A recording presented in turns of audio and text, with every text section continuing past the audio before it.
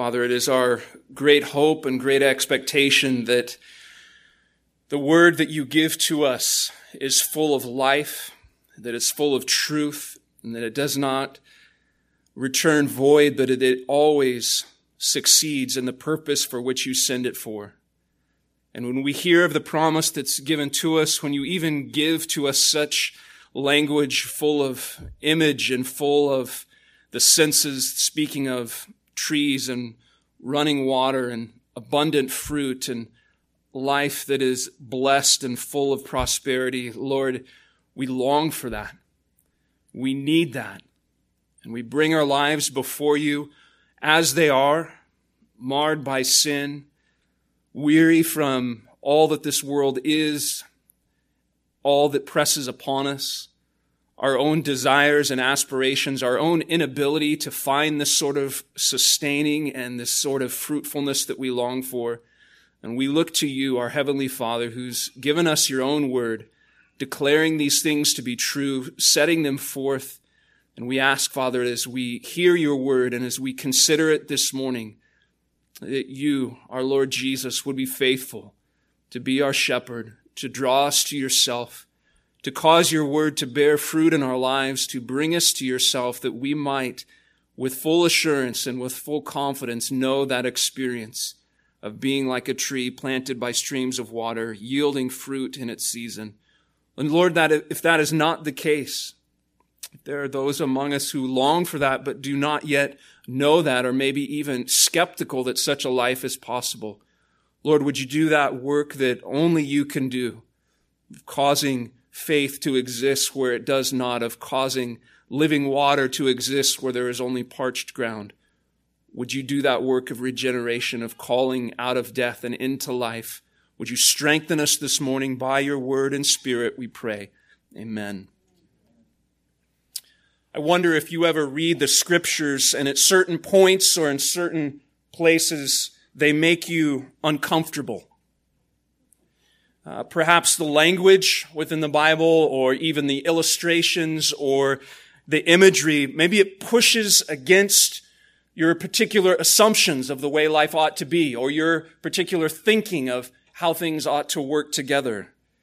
And we certainly live in a day where having clearly defined categories and marked delineation between groups, such distinctives, is quite often frowned upon.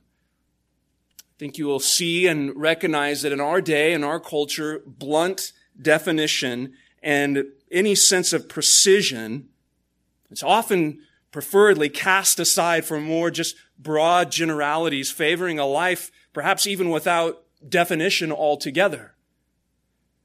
Perhaps Psalm 1 is one of those texts that brings a level of discomfort to our lives because God is very blunt.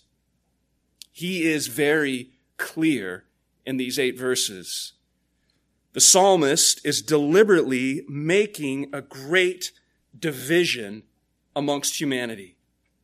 There are 2 categories, according to this introductory psalm, that every single human being can be placed into. Only 2 categories that every single man, woman, and child will ever be grouped into. You are either on the path of righteousness or the way of the wicked. It does not get more blunt than that. But even in saying that and even in reading that, you might well be asking, well, who are the righteous? Just who exactly are the wicked? And if I can be frank for a moment, can anyone actually say that they are the righteous ones? On what grounds? That sounds a bit presumptuous to me. Well, as you attempt to answer that, consider that God does state very plainly that he considers some to be righteous and some to be wicked. Really, our first exposure to the Psalter brings us to this fork in the road, a delineation between 2 types of people here. And because Psalm 1 and 2 essentially are an introduction to the entire book of Psalms, they are the preface to all that comes in the remaining 148 chapters. These 2 Psalms really become our introduction to everything that is going to be filled out in the rest of the Psalter. themes that are going to arise here in this introduction that are going to be filled out with more color and more shape, given more definition and more language to help us understand the very things that are placed before us here. The themes of righteousness and wickedness are going to be the often repeated melody lines that resurface throughout this entire book. So this preface here to the book of Psalms seems to instruct us by the way of contrast, because the delineation between true righteousness and real wickedness, it's pictured for us by these illustrations of contrast. So we are meant, as the hearer, to lay these instructions side by side, to hold them up next to our lives and to our way of thinking, in order that we then might see the differences between the two. We have a lesson by the way of contrast. And what we're going to see this morning is that there's a contrast of formation, there is a contrast of fruitfulness, and ultimately a contrast of futures. Formation, fruitfulness, and futures. Let's consider this introduction and this overview by, first of all, recognizing this contrast of formation that is there in verses 1 and 2. Notice that our first contrast delineates between the sources of counsel that a person will receive in their life, the sort of shaping influence that will give shape and purpose to a particular life. And what's here before us is both a negative and a positive example. A negative and a positive influence that will bring shaping formation to any life. And what the psalmist says is that there is a life of genuine blessing. There is a pathway to actually be supremely fulfilled and satisfied. And this distinction, by being blessed or not, satisfied or not, has everything to do with what you and I are being formed by. First example is that there are some who are formed by what we could call worldly counsel.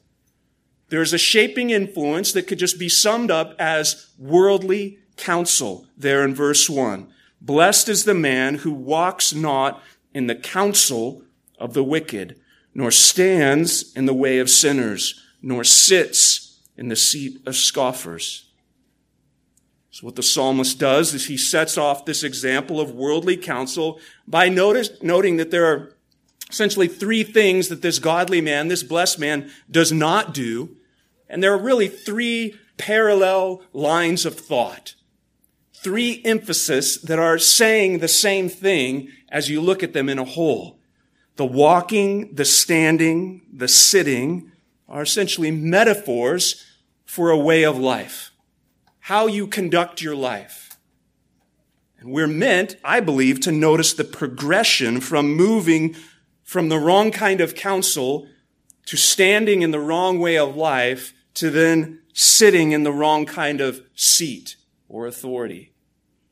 And I think it's also helpful to remember that these categories used here, the wicked, the sinner, and the scoffer, they actually make up three categories of the fool, which we read so often of in the book of Proverbs.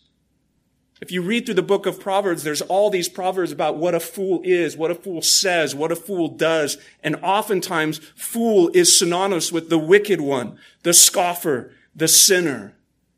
So as we gather all that together, what we can say is that these are those who oppose God in their attitudes and in their behaviors. The sort of counsel that is just standoffish, at arm's length, skeptical, and opposed to any sort of counsel that would come from God himself. For the wicked, we know, is a word that's often used within the Psalter to describe those who are functionally atheist. They are non-theist functionally, meaning I do not want to live as if there is a God. I cannot consider the thought that there is a supreme being and authority, and I refuse to acknowledge such truth. The scriptures speak of these wicked men as proud. the sort of person who hates God's commands. We often read of them speaking lies and slanderous things, defaming God and his people. He also mentions that this sort of counsel, it comes from this category of those who are sinners. Maybe more familiar to us today, but maybe misunderstood in what the scriptures are teaching. Sinners are those who are known chiefly by their disobedience to God's command. God says this, but to turn and disobey, to transgress, to disregard, the Bible calls that language, that is sin. And the scriptures speak of them in this way, this broad category of those who do not take Yahweh as their God and therefore want nothing to do with what Yahweh teaches. And then, of course, the scoffers. These are these arrogant people who we know love conflict. Psalm 22. Scoffers reject wisdom and correction. Proverbs 1:22. And here what we're told is to sit in the seat of such people is to completely identify and affirm their rebellion against God. So we could take all of this and say there is the sort of counsel that is just flat out opposed to God. And therefore, any implications, any assumptions that would come from this counsel, any working theories that would move from this sort of counsel is going to be contrary to God and to his rule. This is the sort of counsel, and this is the sort of life formation that is exposed by asking some very foundational questions. When you ask these questions, you will uncover the sort of working assumptions, the sort of counsel that is influencing them. What do I mean? Questions like, is man essentially good at the core, or is he corrupted in every single facet? How you answer that reveals the sort of counsel that you are being shaped by. Questions like this: is God truly king and authority over every life, or am I free to do as I like with the best that I can? Who decides right and wrong? The government? You? Your family?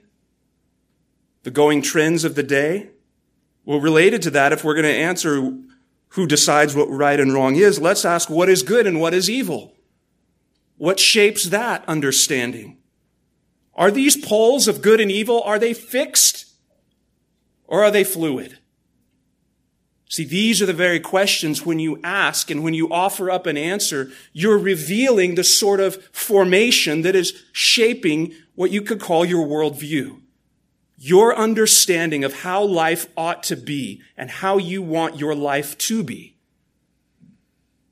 And when we begin with a framework that excludes God and his counsel, what the scriptures tell us is that we will inevitably get the sort of life that is destructive and God-hating. Friend, I would simply ask you to stop and consider what is shaping your life. What is it that has caused you to form up your world as it is or you want it to be? How are you arriving at these conclusions that you're making? I'm talking about the sort of thinking that frames up how you make sense of this world that we are living in. Are you thinking through and listening to the assumptions of your college professors? For those of you that are home right now, returning back, whether you're in a public university, private university, whatever instruction that you are receiving, and somebody is telling you this is the way that the world ought to work, are you thinking through the assumptions that are being given to you there? How have you come to the conclusion as to what is the ideal husband or the ideal spouse? What's framing up that sort of influence? Where did you get those ideas? What are the assumptions that are shaping this is what a husband ought to be? This is what a wife ought to be. That's the kind of husband I want to find. That's the kind of spouse I want to marry. What is giving shape to your understanding of parenting? Or how you relate to your boss? Or what is the purpose of work? Have you figured that one out? How did you arrive there? Or what is the purpose of retirement? What is shaping that influence? See, all of this, all of these decisions, all of these markers that make up stages of life and decisions that we make, they come from somewhere. And the Psalm straight out of the gate would tell us there is a contrast amongst humanity. Some are being formed and shaped by pure worldly counsel. This is what is put before us and warned against. And please don't think that the answers to these questions are trivial, because God has ensured that the very first psalm would warn us that there is a sort of counsel that leads to destruction. But that is laid in contrast by something else. There are those who are formed by worldly counsel, but there in verse 2, there is another formation happening. There are those who are formed by God's own counsel. Look back at verse 2. In contrast to these, his delight is in the law of the Lord, and on his law he meditates day and night. Notice here that the contrast is not simply in what the blessed man does, but what he or she delights in. This is our clue right here, that this category between righteous and wicked, it's more than just outward actions, because verse 2 gets at motive. It gets at the issue of desire. If we're going to understand righteousness and wickedness, verse 2 is our clue that it has more to do than with your outward actions. Because delight is really the distinguishing factor in what the psalmist says here. The blessed one, the righteous one, has newfound affections for the wisdom of God. The scriptures are his delight, so much so that they consume his thoughts. For when a man or when a woman is free to think about anything and they love to return to the scriptures, that is meditation. When you have a long drive and there's time before you, and just when your thoughts gravitate towards that portion of scripture that you read or that was preached or that you were considering within your family, and you just begin to turn it over in your mind and to think upon it, to draw other applications, to ask questions, or just to pray through it. The blessed man, the one who is receiving and being formed by godly counsel, delights in God's word. Meditation is not the dull and dismal practice of a reluctant conformist. It's the newfound delight of every worshiper of God. The emphasis, though, of this text is more than mere intellectual study. Be careful here. It doesn't just say that the blessed one finds delight in studying the Lord's commands. The psalmist's aim is deeper and it is much wider, because true delight is not content to stop with mere intellectual consideration. It must move, brothers and sisters, into joyful obedience. That's what's carried with meditation. It's not just a head detached from the will. It is a mind and it is a body. It is a will that is engaged. Verse 2 could rightfully be understood as he finds pleasure in obeying the Lord's commands. I think the prophet Ezra comes to mind as the great example of this little short biographical statement in Ezra chapter 7. Ezra set his heart to study the law of the Lord, to do it, and to teach his rules and statutes to Israel. To study, to do, to teach. I think that's much of what the psalmist has in mind here, with this idea of delighting in the law of the Lord, meditating in it day and night. You see, this distinction right here of motive, of delight, it gets really at the very foundation of what it means to be a Christian. Maybe you've never really been clear on this, or you've been asking, what is it that makes a Christian? Well, in part, you're going to want to think through this issue of delight, of affections. I think this is why Augustine loved to write and talk about what he called disordered affections. One of the polluting and corrupting effects of sin is the distortion of the loves and hates of our hearts. One of the polluting and corrupting effects of sin is that as image bearers of God, we no longer love what we ought to love, nor hate what we ought to hate. See, what the scriptures teach is that as image bearers of God, we have been created to live as a reflection of all that God loves and all that God hates. But the reality is this: everything that God has said that is true, is good, and is beautiful, we have been created and commanded to say amen to that.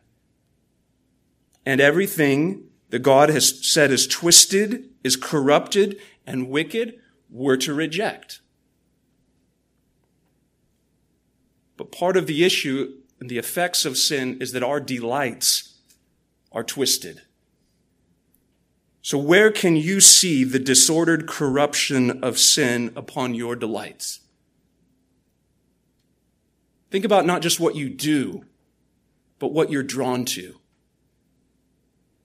Think upon your past week and look at the trajectory, or even scan back further and look at the patterns within your life. Where are the disordered and disassociated loves? Have they just gone askew?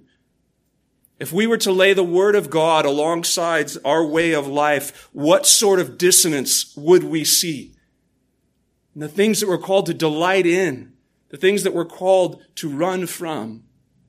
You see, the experience of genuine blessing, according to this psalm, comes only when we repent of these corruptions, confessing them to be sin, and that we see our great need is to delight in the law of God. When we do so, we are actually walking in step with our Lord Jesus, who was able to say, "Behold, I have come. In the scroll of the book it is written of me, I delight to do your will, O my God, for your law is within my heart." That's actually Psalm 40, verse 6, another Psalm of David. But as you probably know, as we take up the Psalms of David, they point us not only to this king, but to God's own king, who would be able to say with perfect precision, "I delight to do your will, because your law is written in my heart." John Stott said this: "Delight is an indication of new birth." Think about that. Delight is an indication of new birth, because the sinful mind is hostile to God. It does not submit to God's law, nor can it do so. That's Romans 8. And as a result of the inward regenerating work of the Holy Spirit, however, the godly find that they love the law of God simply because it conveys to them the will of their God. They do not rebel against its exacting demands. Their whole being approves of it and endorses in it, delighting in it. The godly will meditate on it, pore over it constantly, day or night. So what we see here, the contrast between the righteous and the wicked, for one, it's a contrast of formation. But there's another illustration given to us. There is a second contrast, what we could call the contrast of fruitfulness. He is like a tree, verse 3, planted by streams of water that yields its fruit in season, and its leaf does not wither. In all that he does, he prospers. The wicked are not so, but are like the chaff that the wind drives away. What we see here is that these verses move really from what the blessed man does to a description of how he lives. The contrast between righteousness and wickedness comes down to this issue of fruitfulness. That is the great distinction. The contrast here is set between the tree that is sustained versus the chaff that is cast aside. Consider what we're told about the tree that's sustained here. According to the psalmist, the one who studies and obeys the law of Yahweh, also knows true prosperity. What do you think of when you hear that word prosperity? I would imagine most of us think of the standard of life, or the sort of ease of circumstances, the access to particular luxuries that are beyond the ordinary. If I am prosperous, I have access to something that not everybody has access to. Just this past week, my family and I on vacation down in Newport Beach, driving up and down PCH, passing Bugattis and Ferraris, looking at massive houses on the hill, playing the game of, is that a resort or is that a house? It'd be easy to conclude as you're surrounded by luxuries that are beyond the ordinary that to live here would be the definition of prosperity. Think about it. We even have a whole heretical emphasis within the church today known as the prosperity gospel, which essentially seeks to distort the truth of the gospel by overlaying materialism and pagan ideas of karma on top of it. And so when you read in your Bibles that, hey, the blessed man will prosper, we need to be careful. Because we can often take these ideas of prosperity and say, I don't know if I'm comfortable with that. What does that actually mean? In contrast to these distorted views of prosperity, Scripture does tell us there is a life that prospers. And we are given a lesson by a picture, specifically an image of a tree. We're told that it is a tree that's planted by flowing streams. It's well watered. It's saturated so that it remains ever fruitful. It is so nourished that even when other trees are losing their leaves through the heat of drought and dry seasons, this tree remains verdant. In a world that's looking to hawk the latest pitch to offer prosperity or satisfaction, the Scriptures right here announce that real prosperity can be known and can be experienced. Genuine satisfaction, the sort of nourishment that soaks down to the roots and is sweetened by abundant fruitfulness, can be known. This life is the life of true blessing. This life is the life of righteousness. This blessing, though, is only to be had by who? According to this, those who are being formed by the law of God. Those who delight in the good authority and the good instruction of Yahweh. For abundant fruit is what we are told God creates and God desires for his people. Just as God spoke and he caused trees to bear fruit in the garden, his word continues to go forth and cause good fruit to bear forth in the lives of his people. The language of Psalm 1:3 is actually an echo of the creation narrative. I want you to think upon what the psalmist is doing here, especially if you're not the poetic type. If you don't think in imagery and illustration, if you're more the epistle type where you like clauses and logic and you like clear bullet lines with marks, listen to the imagery that's being given here and use your sanctified imagination to hear what is happening in these verses. Psalm 1:3 is an echo of Genesis 1. God said, let the earth sprout vegetation and plants yielding seed and fruit trees bearing fruit, and which is their seed according to its kind on the earth. And it was so. The earth brought forth vegetation, plants yielding seed according to their own kinds, and trees bearing fruit, and which is their seed according to its kind. And God saw it was good. And the same image of fruitfulness, it's picked up again. It's not just an echo of Genesis. It's actually an echo of what is to come in the new heavens and the new earth. Because we are told that flowing through the middle of the New Jerusalem is the river of water of life.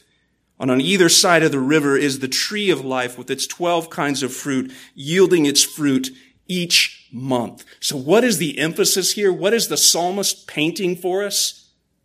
Whether in Eden, whether in the new heavens and the new earth, or whether here in Psalm 1, what is the emphasis of Scripture?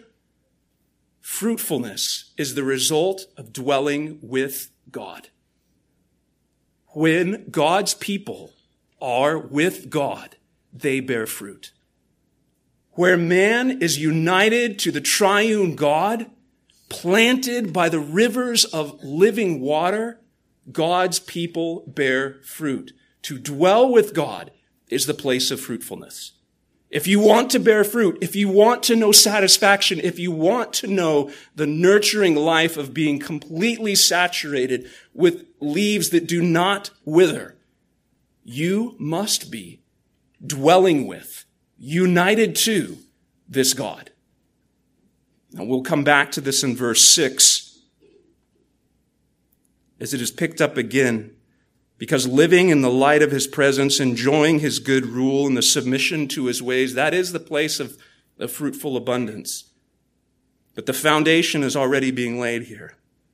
Only those who dwell with God and delight in his ways will know this experience of fruitful abundance. The contrast to this is verse 4. It's the chaff that are separated. And just in case we were not clear, the contrast in verse 4 is set in the most blunt terms. The wicked are not so. That's it. Of all the language and all the description, century language that were given to describe the righteous, it is depressingly blunt and plain. The wicked are not so. They are like the chaff which the wind drives away. In contrast to the righteous, there are those who delight in wicked counsel. They suppress the good truth of God. They mock God's wisdom, and they suppress all of this in unrighteousness. They are not like well-watered trees. They're like the chaff that the wind drives away. What is that? Well, chaff is a common biblical metaphor that we would do well with, to be acquainted with, because it's not just used here, it's throughout the Scriptures. It's an image not of fruitfulness, but of worthlessness. Let that sink in. The chaff is the thin husk that must be separated from the meaty grain of wheat that is separated in the harvest process. Chaff is this repeated image of Scripture reminding us that within the harvest process, there is a clear and coming separation, a division between what is going to be preserved and what is going to be cast aside. The meaty heads of grain will be gathered and brought together into a bountiful harvest, but the dry and flimsy chaff or husk that is around the grain, it will be blown away, scattered, cast off, done away with. Take note, however strong the standing of sinners might seem, back to verse 1, however high and lofty the seat of scoffers may appear to be, in the end, the Word of God promises they will be like chaff which is blown away. Even the most lightest breeze, like we had yesterday, picks this up and moves it away. God will not be mocked. Just as his trees are well watered unto fruitfulness, he assures us that he will destroy the one who mocks him. Although wicked bosses, unrighteous senators, scoffing professors may stand tall now, unless they repent, ultimately the wicked will be done away with like chaff. All the power, all the influence that wickedness may hold now and usurp for a season will eventually be just whisked away by the wind. God will destroy with the breath of his mouth. And by this, brothers and sisters, the Holy Spirit would be teaching us to live by faith and not by sight. We are called to live by the declaration of God's word and not the boasting of press conferences or news headlines that we can scroll through. What otherwise might seem impossible to you or even improbable to you will come to pass. Listen to Calvin in his commentary on this. For although the ungodly man may rise high and appear to be a great advantage like a stately tree, we may rest assured that he will, even as chaff or refuse, whenever God chooses to cast him down from his high estate with the breath of his mouth. The contrast between the righteous and the wicked, it is also a contrast of fruitfulness. But there's a third and final contrast given to us. Not just the contrast of formation or the fruitfulness from this blessed man's life, but there is lastly the contrast of futures. The contrast of futures. Verse 5, therefore the wicked will not stand in the judgment, nor sinners in the congregation of the righteous. For the Lord knows the way of the righteous, but the way of the wicked will perish. The final contrast is the most sobering. It is the most glaring. Beyond the contrast of the shaping influences that inform our thoughts, the prosperity of sustained fruitfulness, there remains this ultimate distinction of future judgment. Because the wicked is not delighted in God's law, but preferred wicked counsel, because the wicked is not like a well-watered tree, but he is like chaff, the wicked will not endure the judgment. Ultimately, the wicked will most certainly perish. To stand in judgment, that phrase, to stand in judgment, it means to endure. It would speak of being examined, being brought forward to judgment, but remaining standing. You were tested and you passed. In contrast to the righteous, the wicked will not endure this judgment. They will not pass. They will not remain standing. They will be struck down.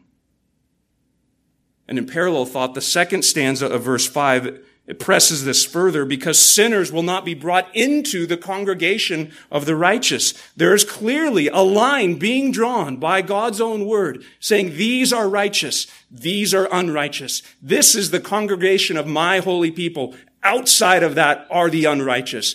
Inside will be preserved. Outside will be judged. There are those who know abundant life of fruitfulness, and there are those who will perish. Now remember, this is an introductory psalm. The themes that are introduced here are unfolded throughout the Psalter as they are reflections of the very same themes that run throughout really all of Scripture. And the theme of coming judgment is one of the primary themes that is woven throughout all of the narrative of Scripture. The Lord knows the way of his people.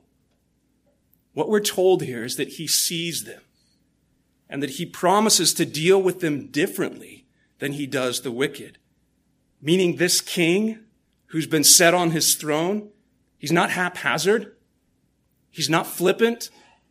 He's not making some rash emotional decision someday and half this kingdom wiped out. This king, he sees and he knows his people. They stand because he knows who are his. He knows the way of the righteous. The language here implies that he will mark out his people. He will watch over them. He will guard them, tend them, preserve them, keep them even from this coming judgment. Certainly, as we rehearse that, we would say this actually bears out with the overarching theme of Scripture. God created this world. Very good. But his created ones, his image bearers, they transgress his law. They incur judgment.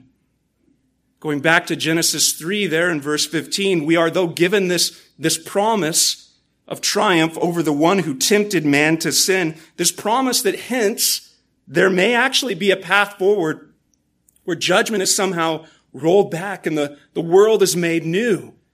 There is one who would come who would set things right. And that's exactly what unfolds throughout the pages of Scripture, isn't it?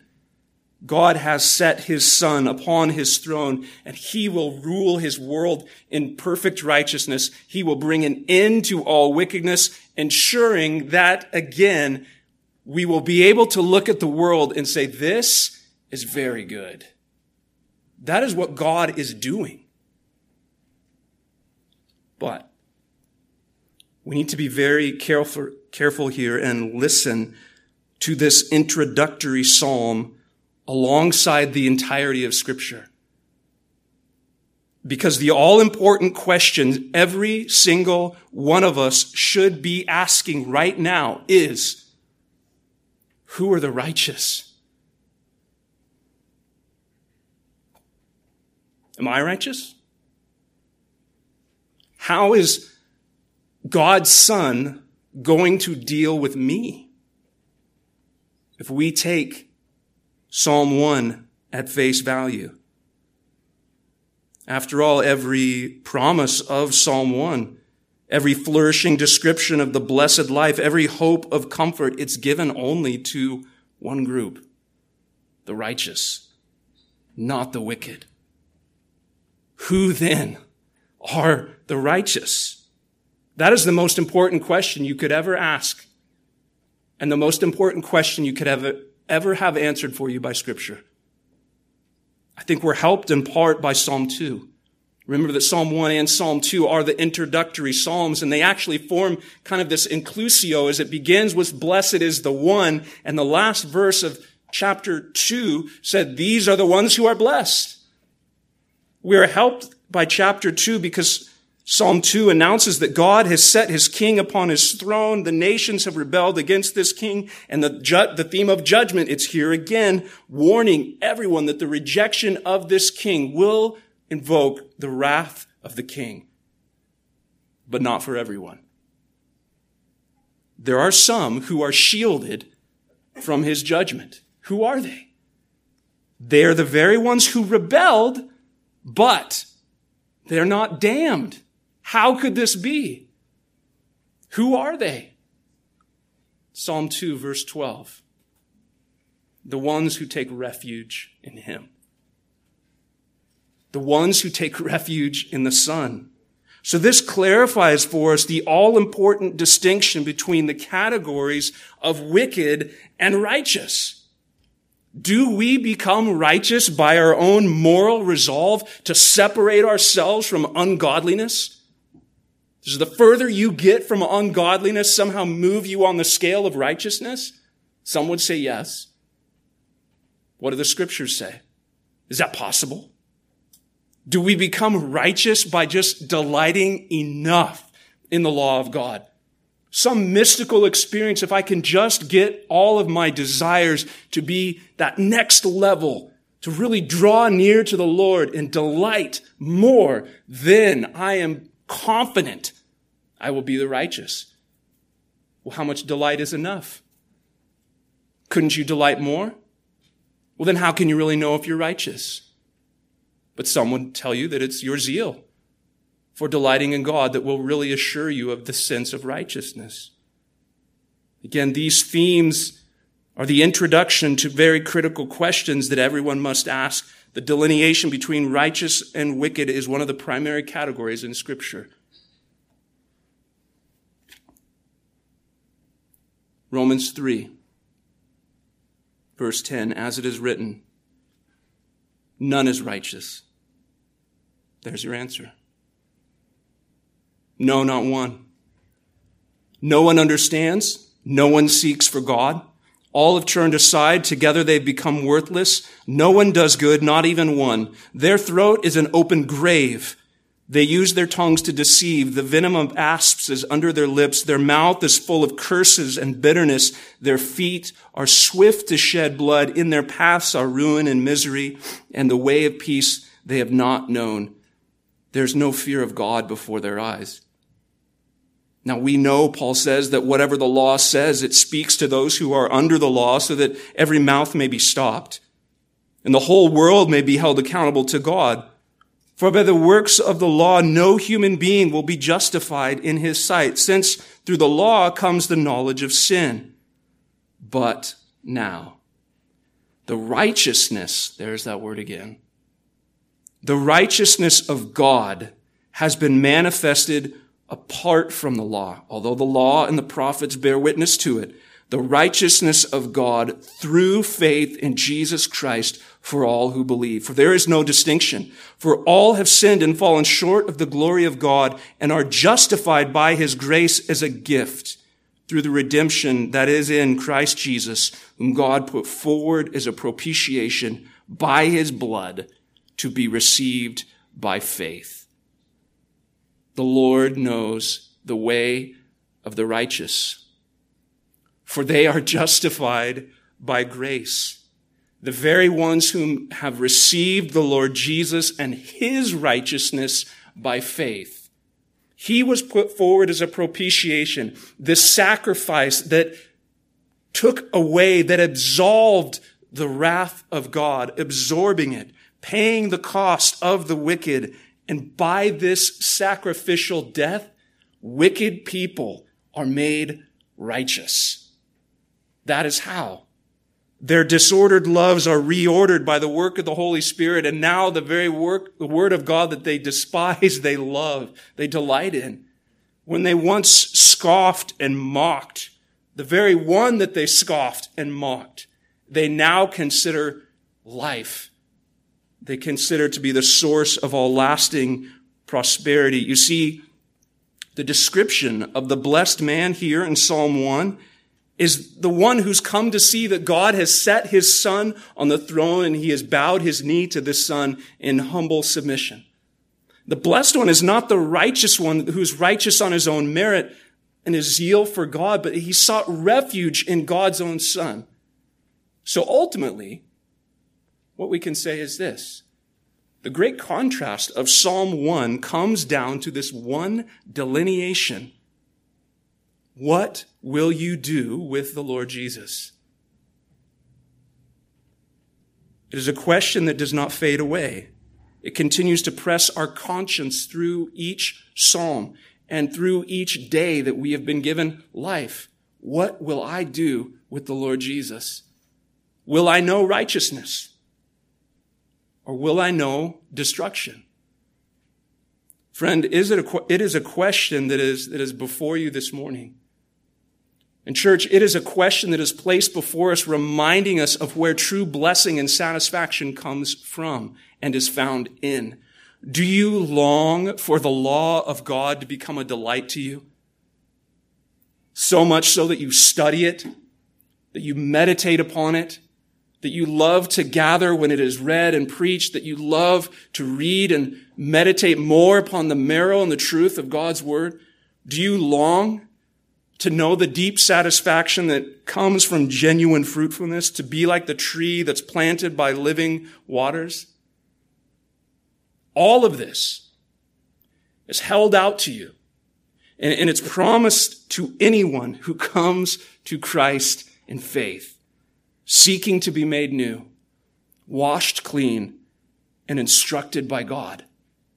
This is the gateway not only to the entire Psalter, but to the entire way of life. That is what is given before us. So may the Lord continue to water us by his word, forming us and shaping us into his own image. Would you pray with me and ask him that he would do this? Father, we lay ourselves before you, recognizing humbly and in good conscience that not one of us suddenly just began our lives as the righteous one. But Lord, every single one of us, regardless of any sort of gift that you have given or location that we've been raised in or massive scripture that has been given to us as children, we begin as the mockers, the wicked, the scoffers, the sinners. But Lord, we rejoice to hear that you take those same people, that same sort of counsel, and you smash it and you reform it and you reshape it by your living word. Lord, we ask that you would take any counsel that is in our lives that is an affront to you, that is scoffing and mocking at your good ways and created order, and that you would smash it, that you would show us to be what it truly is, the emptiness and the vanity, the impossibility of it ever bringing life-giving, sustaining nourishment. And Lord, we pray that you would shape us ultimately by your word, that what you say is good and true and right, we would say amen to.